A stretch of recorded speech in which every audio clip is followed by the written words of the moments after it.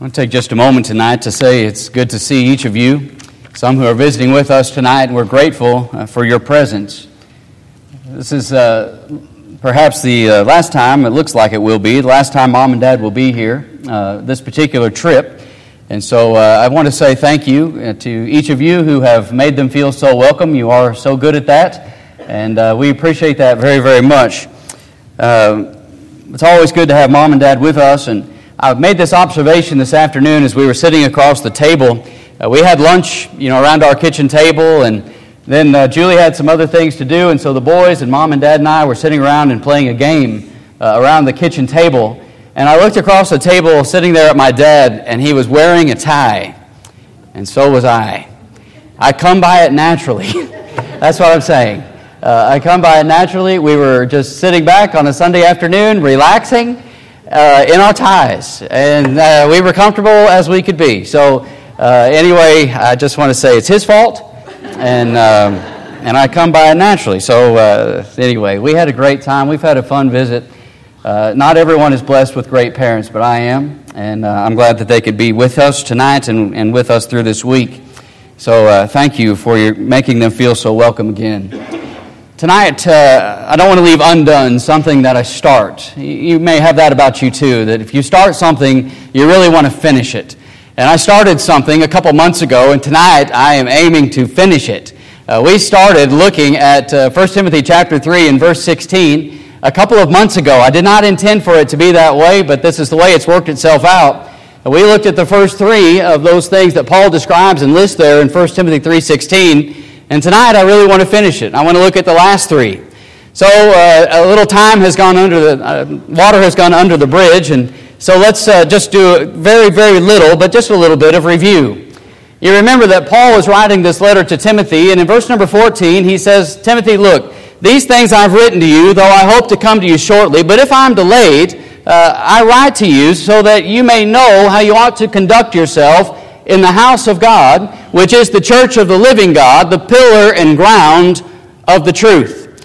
And so, Timothy, I have written all of these things. I want to come and see you, but this is so important that I want to tell you these things just in case I suffer some kind of delay. Well, what kinds of things am I talking about? Well, Timothy, I'm telling you how you need to conduct yourself as a member of God's house. As a part of God's family, I want you to know, and I want you to tell the brethren there, I want you all to know how to conduct yourself, how you should behave yourself properly. Well, what kinds of things has he talked about? Well, in chapter 1, he's talked about some moral conduct, the way that they're to behave themselves, morally speaking, to be right in the eyes of God. In chapter 2, he's gone through and listed ways that they are to worship properly. And so we understand that there are proper roles that he lists there in worship with men and women and the roles that they have that are right in the eyes of God. And then you get into chapter 3, beginning in verse number 1, and he's going to list qualifications of men who are going to serve as elders, qualifications of men who are going to serve as deacons. And so this is how we're going to organize ourselves properly as those who are in the family of God, the house of God, the church of the living God. And it's not many churches, there is one. And he says this is God's church, it's his house and his rules.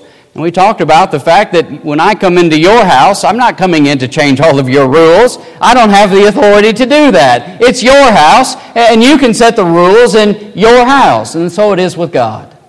It's God's house. The church belongs to him.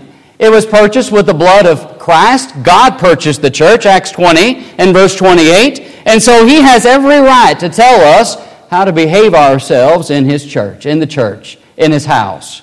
And so we need to understand that it's his, and we need to behave ourselves properly.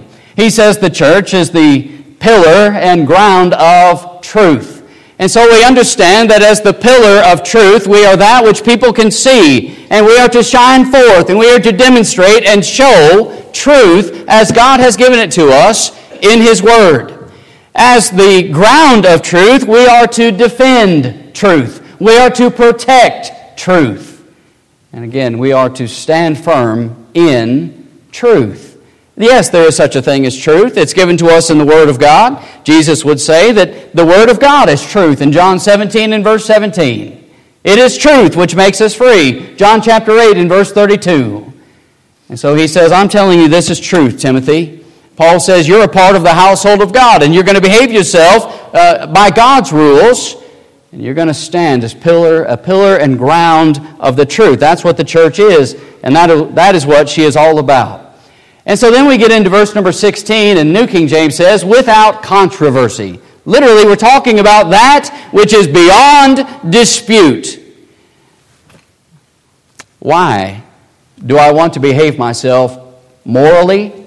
Why do I want to behave myself in ways of worship that God has outlined? Why do I want to behave myself and organize myself the way that God has said? It all comes down to verse number 16. Here is the motivation behind everything that we do. Because without dispute, beyond dispute, great is the mystery of godliness. I preached a sermon similar to this when I was in Mexico just a couple months ago. And I said to my friend Donnie, who was serving as my translator, I said, now that word great in the Greek is the word megos. You remember that maybe. It's the word megos, and from megos we get, of course, our word mega.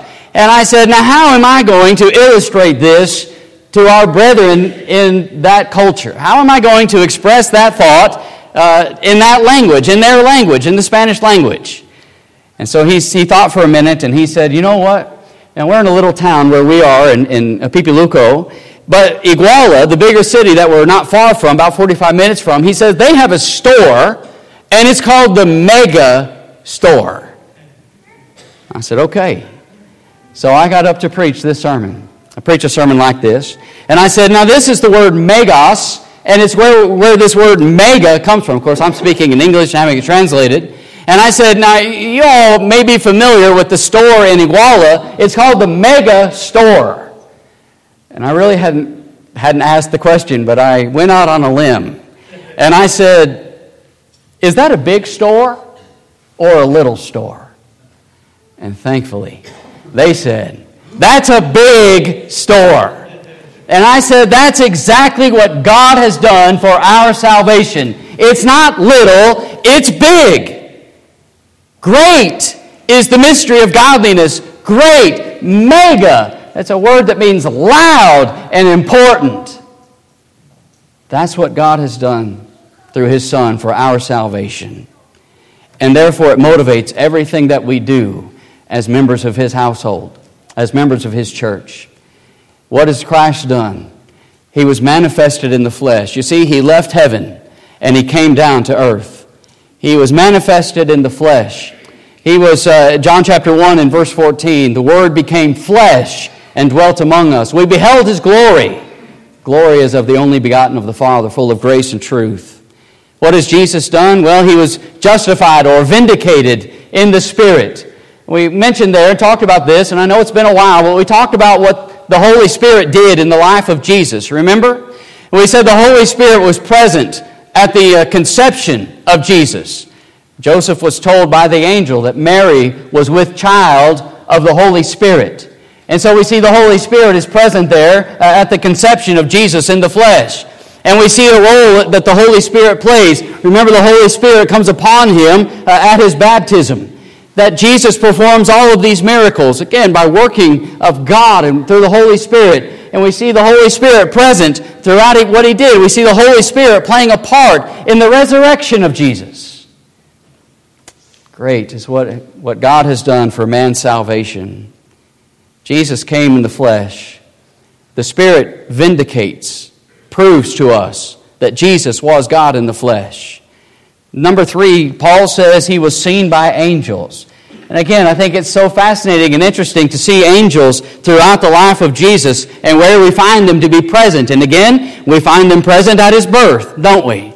And then we find them present as He goes throughout His life. We see them present with Him in the garden, following the temptation by the devil. And we see them present in the Garden of Gethsemane, the night before He goes to the cross. We see angels present at the tomb. And we see angels present in Acts chapter 1 when Jesus ascends back to heaven. Angels proving again who Jesus is. Angels being above man, but proving to us, showing to us that there was something very special about Jesus and what he did to provide man with salvation. Great is the mystery of godliness. Great is the plan that God always had in place to bring about the salvation of man. Great is the mystery of godliness, Ephesians 3 and verse number 6, that Gentiles were to be saved. That God always had a plan to bring about the salvation of Gentiles. He was, number 4 and first tonight, he was preached among the Gentiles. New King James says, other translations, as Brother Tannick read a moment ago, he was preached among the nations. And what we are reminded of is something very important. That God from the beginning always had a plan to bring about our salvation. This is big. It's loud. It's important. God has always had a plan to bring about our salvation. And this, of course, was to be done through His Son. In chapter 2 and verse 4 of this same letter of 1 Timothy, you're reminded that Paul told Timothy that God desires for all men to be saved and to come to a knowledge of the truth. This promise goes all the way back to chapter 12 in the book of Genesis in verse number 3. You remember that God came to Abraham and he made a promise that through his seed all nations would be blessed. God never forgot that promise, did he? He had a plan in place before he made the promise, obviously.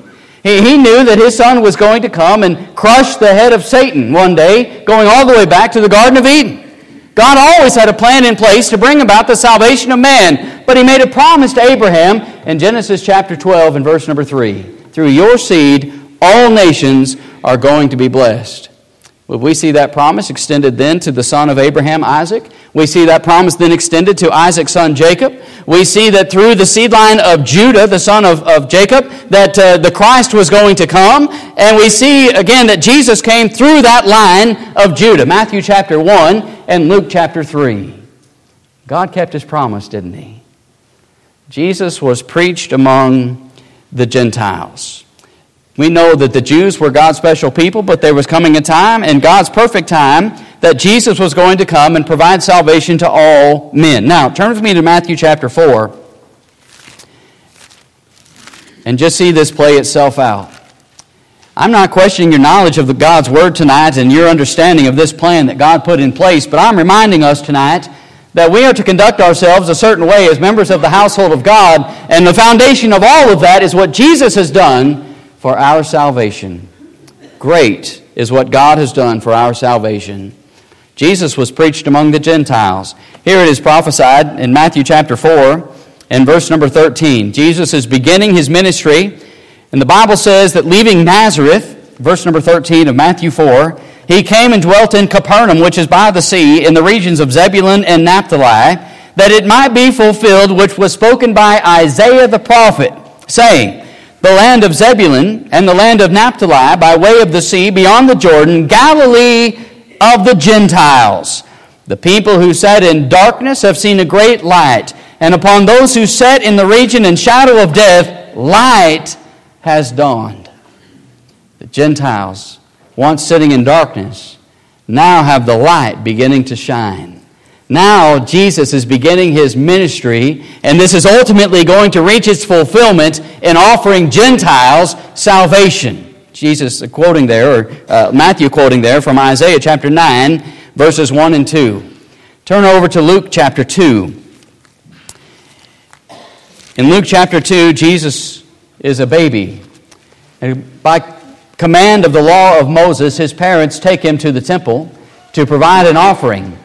And when Mary and Joseph enter the temple with this young baby, Jesus, they are met by a prophet with the name Simeon. And Simeon immediately recognizes something special about this one, something very special about Jesus. And these are the words that we find in Luke chapter 2, beginning in verse number 29. After taking Him up in His arms in verse 28, He blessed God in 29, saying, Lord, now You're letting Your servant depart in peace according to Your word. For my eyes have seen Your salvation, which You have prepared before the face of all peoples, a light to bring revelation to the Gentiles and the glory of Your people Israel. Simeon gets it, doesn't he? He understands that it is God who has brought about this plan that was always in place, that through this child, this one that Simeon is now holding in his arms, through him, salvation is going to be extended to all nations. Salvation is going to be extended to the Gentiles. Now, after the cross, Jesus calls his apostles together before he ascends back to the Father. And he says, I want you now to go and make disciples of all nations, baptizing them in the name of the Father, the Son, and the Holy Spirit, teaching them to observe all things that I have commanded you. And lo, I am with you always. Now I want you to go to all nations. Jesus provides salvation for all nations. It doesn't matter now if you're American, Mexican, or Chinese. All have access to God's salvation through His Son. Now, Paul says to Timothy, Jesus was preached among the Gentiles. We find this in Acts chapter 8. Before we move on to the next one, I want to make this point because we're going to come right back to it. In Acts chapter 8, notice verse number 5. What is being preached? Who is being preached?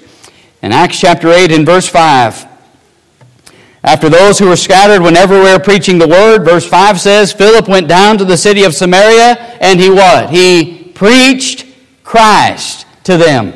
That's what Paul says was going to happen. That's exactly what did happen. He preached Christ to them. And then I turn a page over in my copy of God's Word, maybe not you, but to chapter 8 in the book of Acts and verse number 35. You remember Philip is told by the Holy Spirit to climb up into that chariot of that man from Africa. And in verse number 35, Philip opened his mouth, and beginning at this scripture, he preached Jesus to him.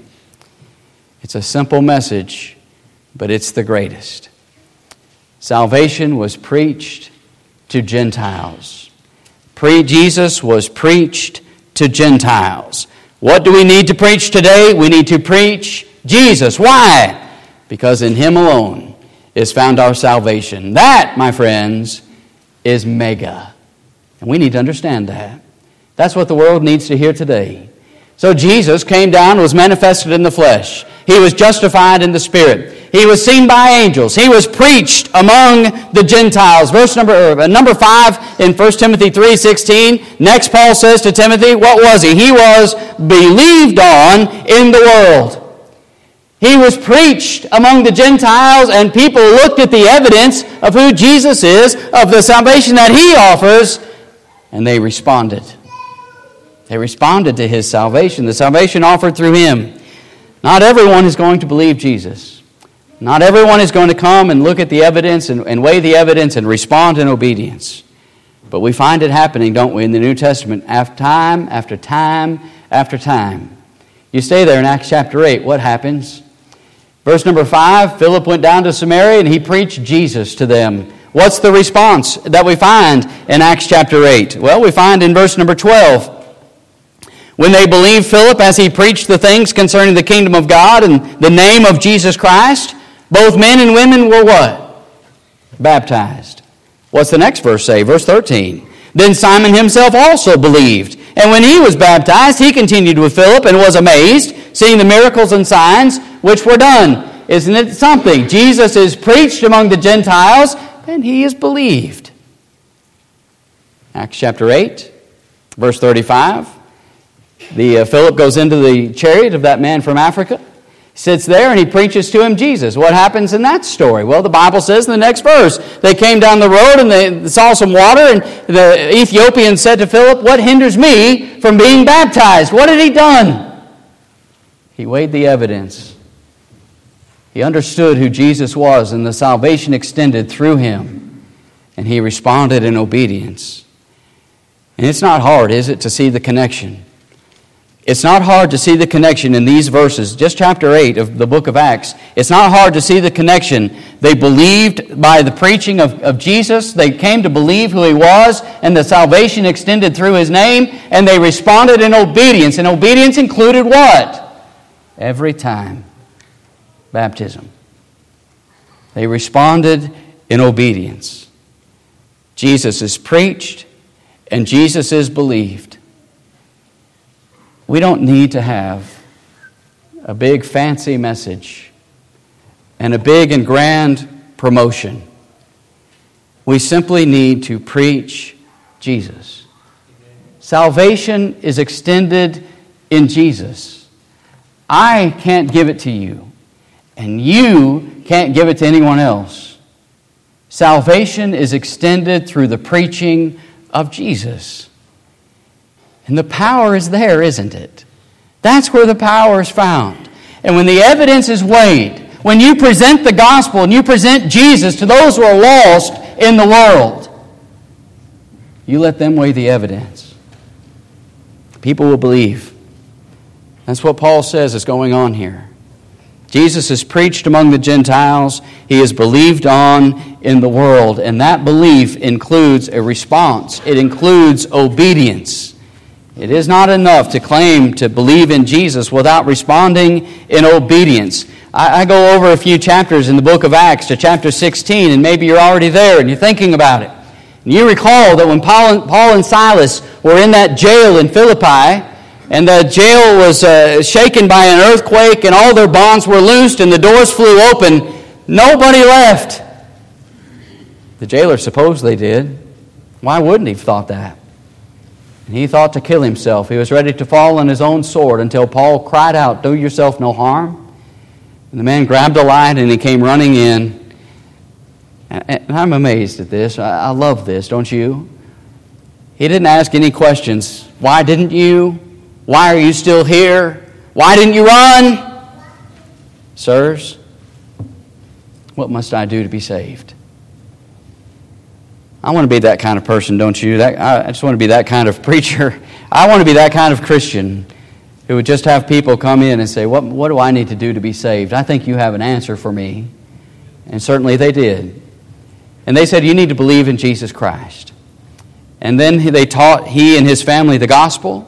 The man and his family weighed the evidence, and they responded by being baptized that very night. You see, it's not hard to make these connections, but we see that Jesus was preached among the Gentiles, and he was believed on in the world. This is what God has done for man's salvation. This is what we find in Jesus Christ.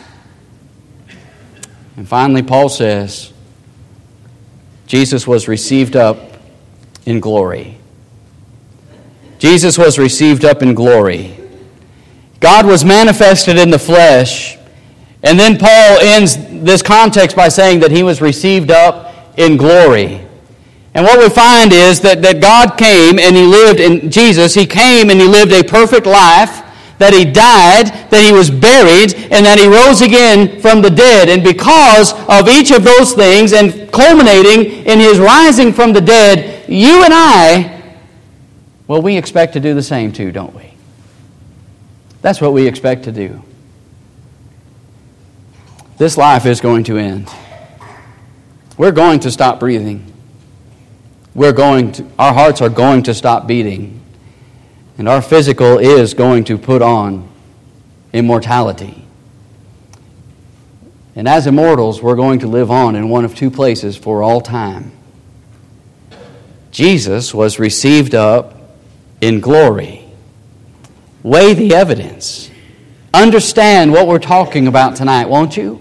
Understand that this concerns man's salvation. Look at the evidence that's presented in the Word of God.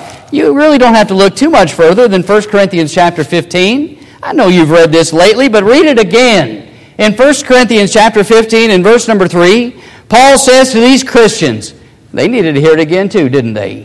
He's speaking to Christians, and he says, I delivered to you that which I also received, that Christ died for our sins according to the Scriptures, that he was buried, and that he rose again the third day according to the Scriptures, and that he was seen by Cephas, and then by the 12. And after that he was seen by over 500 brethren at once, of whom the greater part remain to the present, but some have fallen asleep. After that, Paul says he was seen by James, and then he was seen by all of the apostles, and last of all he was seen by me as one born out of due time. Paul says, I'm not telling you have to take my word for it, but I'm giving you the evidence you need. Jesus didn't stay in the grave. He rose from the dead. You can ask over 500 brethren who saw him at once. Some of them had died, but most of them were still alive. That's what Paul says. So you don't have to take my word for it. You can weigh the evidence for yourself. But friends, know this. History tells us that all but one of the apostles was martyred for the cause of Christ. And John was exiled himself, wasn't he? I wonder, why did they allow themselves to be killed for the cause of Christ if they really thought he was still in the tomb? And you know as I know, there's no way. There's no way that they all would have done it if they really didn't believe that he was alive. There's no way they all would have allowed people to kill them for the cause of Christ if they really thought that when their lives were over, they weren't going to be with him. That's why they did it. You weigh the evidence, and you know that for yourself. This is what God has done for our salvation, so that we, when we leave, we can also be received up to be with him where he is. Jesus has ascended back to the Father. He came out of that tomb. It's empty as it can be. You remember before he went to the cross, Jesus prayed this prayer to his Father. I'm going to make a point, so I want you to see it.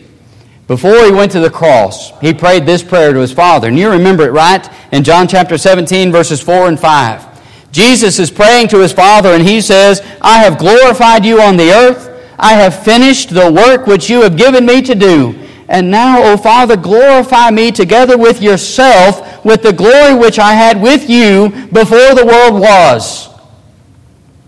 It's as if it's already done. Jesus hadn't gone to the cross yet, but he speaks of it as if it's already finished. Father, I have come and I'm finishing the work that you sent me to do. And my desire now is to be glorified back together with you. I want to have that same relationship that we shared before the world was. You see, God left heaven and was manifested in the flesh. And now God is praying to his Father, and Jesus says, now I am anxious for that reunion. That's before the cross. Now, you go to Luke chapter 24. Immediately after the cross. Now, Jesus has raised from the dead. And you remember he's walking down that road with a couple of disciples. And Luke records for us in Luke chapter 24 and verse number 25, then he said to them, O foolish ones and slow of heart to believe in all that the prophets have spoken, ought not the Christ to have suffered these things and to enter into his glory? I came to suffer these things, and then I'm going back. God was manifested in the flesh. He did what he did to accomplish man's salvation so that man could be saved, and then he was going back to glory.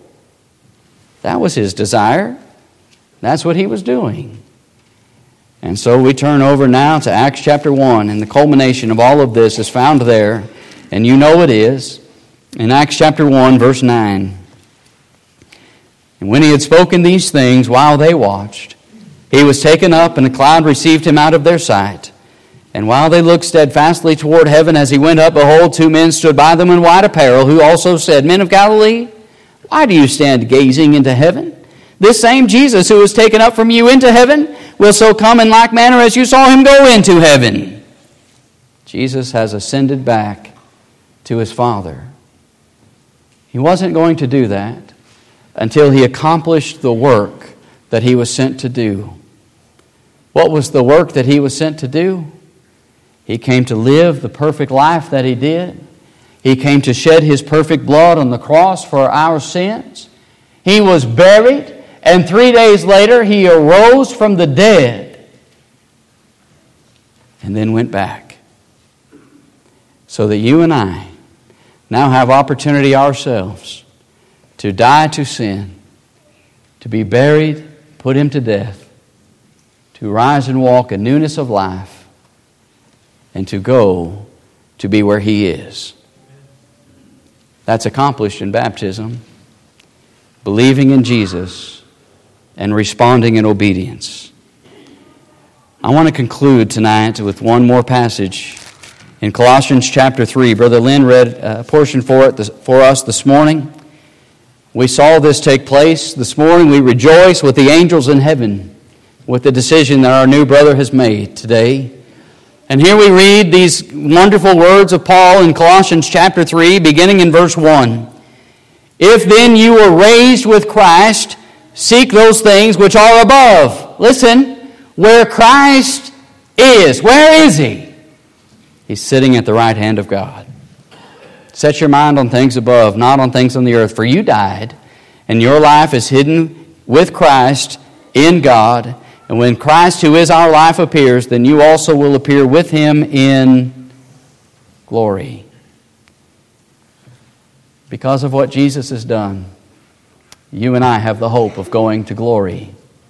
The hope of going to be with Him, to be where He is. Where is He? He's sitting at the right hand of the Father. You and I have the hope of going there. 1 Timothy chapter 3 and verse 16, it's just power-packed, isn't it? There's just so much there. This is what God has done for our salvation. This is the motivation behind proper conduct in His house, which is the church of the living God, the pillar and ground of truth. May we never minimize what God has done for our salvation. May we never grow tired of hearing the story of Jesus. May we never tire of being reminded of what God has done for our salvation. And may it never cease to motivate us to be obedient and loving in Him every day that we live. Great is what God has done for our salvation. May we never put too much stock in ourselves. May we never get to a point where we think we've earned it or deserve it. But may we never stop falling on our knees and praising God for what He has done concerning our salvation. It's accomplished in Christ. And so tonight, Jesus has been preached. Will you believe Him? Will you believe in what He has done for you and your salvation? Will you weigh the evidence yourself tonight if you're not a Christian? And will you respond to Him in obedience?